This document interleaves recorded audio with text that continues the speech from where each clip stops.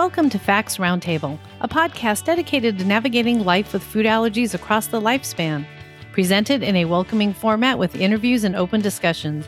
Each episode will explore a specific topic, leaving you with the facts to know or use. Information presented via this podcast is educational and not intended to provide individual medical advice. Please consult with your personal board-certified allergist or healthcare providers for advice specific to your situation.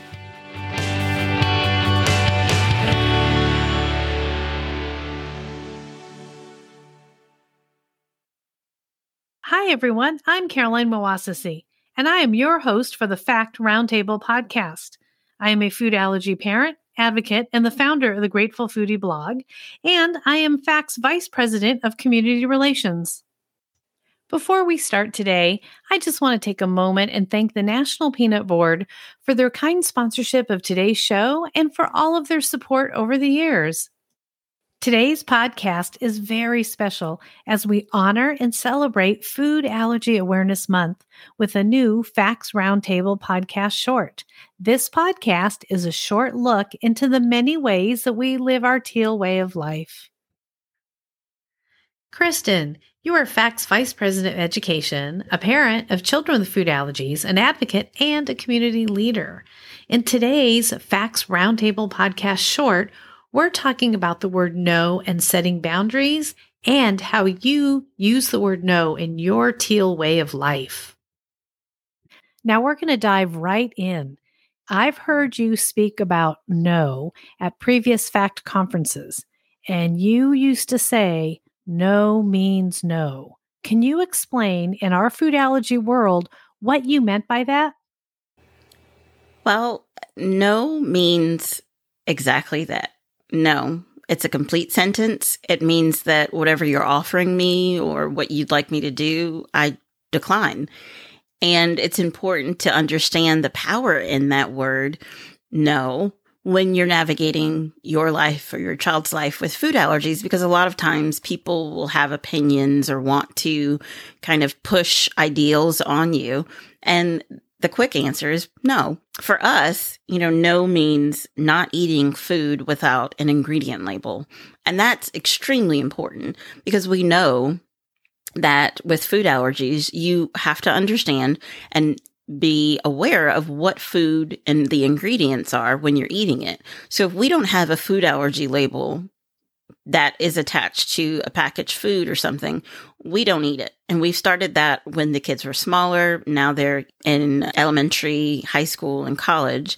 And if someone offers us something to eat and it doesn't have a label, my children are aware that they need to say no because we don't want to take that chance. And it's not worth taking a risk or taking the chance that maybe it would be okay. But when we look at ourselves and understand that it's okay to use that word, no, we are better equipped to kind of use it. And I even practice with the kids. We do different role playing of, if someone offers you this and it doesn't have a label, what should you do? And I really kind of hone in when they were younger, especially understanding that it's okay to say no. I think a lot of times we are worried about what someone may think.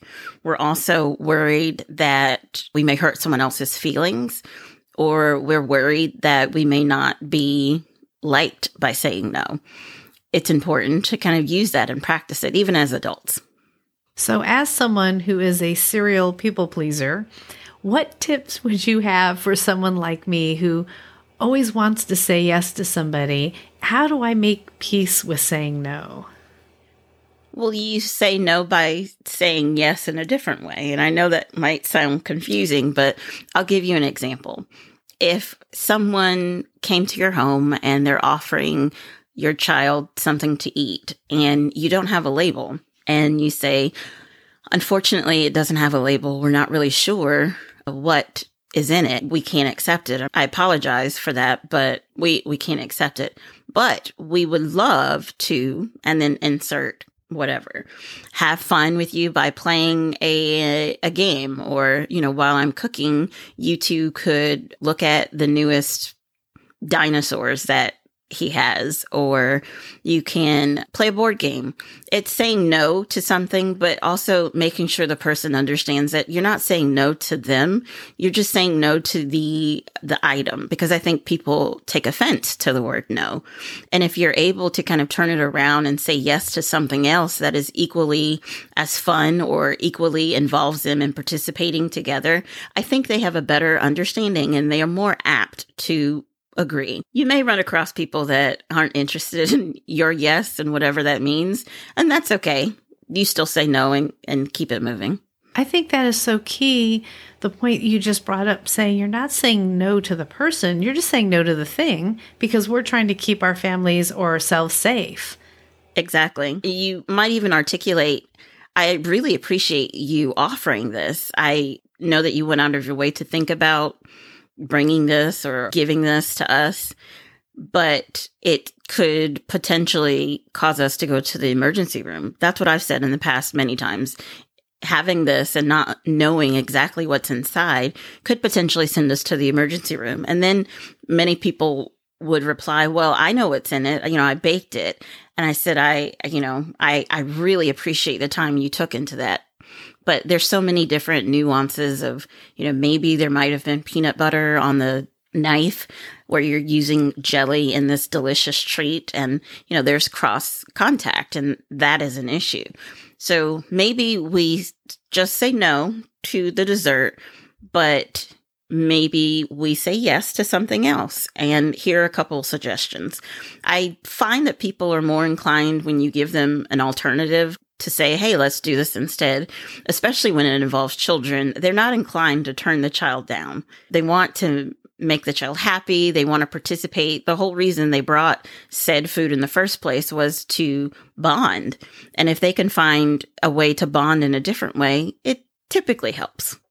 Now, do you have any examples of when you had to say no? Unfortunately, I've had too many.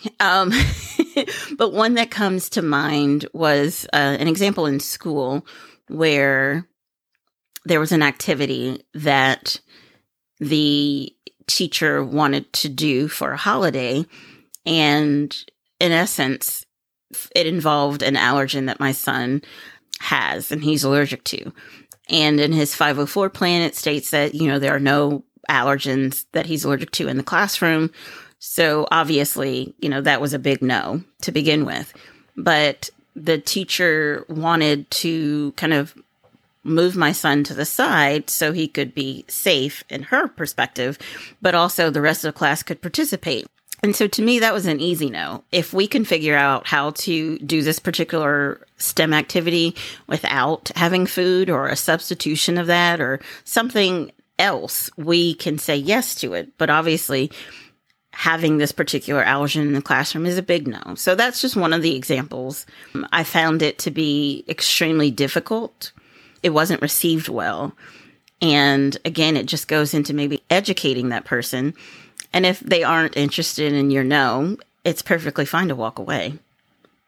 Kristen, we're about to wrap up here. We've come to the end of our time of this wonderful special short podcast. But do you have a tip you would like to share regarding your teal way of life and saying no? Well, one of the things that we do is to role play, as I mentioned earlier, about these different situations where we may have to say no to someone, whether it's an adult or a friend or a family member. And we role play it in advance so the kids are somewhat comfortable in saying that. But again, at the end of the day, when you're in a situation and you've said no and the person just really isn't hearing you and they really just don't understand, saying no and then walking away is perfectly okay. And that doesn't mean you don't care for the person, doesn't mean you don't appreciate their effort. It just means you prioritize keeping yourself safe. Thank you for sharing your teal way of life with us and helping us dive a little deeper into no means no. You have a wonderful day, Kristen. Thank you so much. Thank you, Caroline. You as well. Before we say goodbye, I just want to take a moment to say thank you once again to the National Peanut Board for sponsoring today's highly informative show.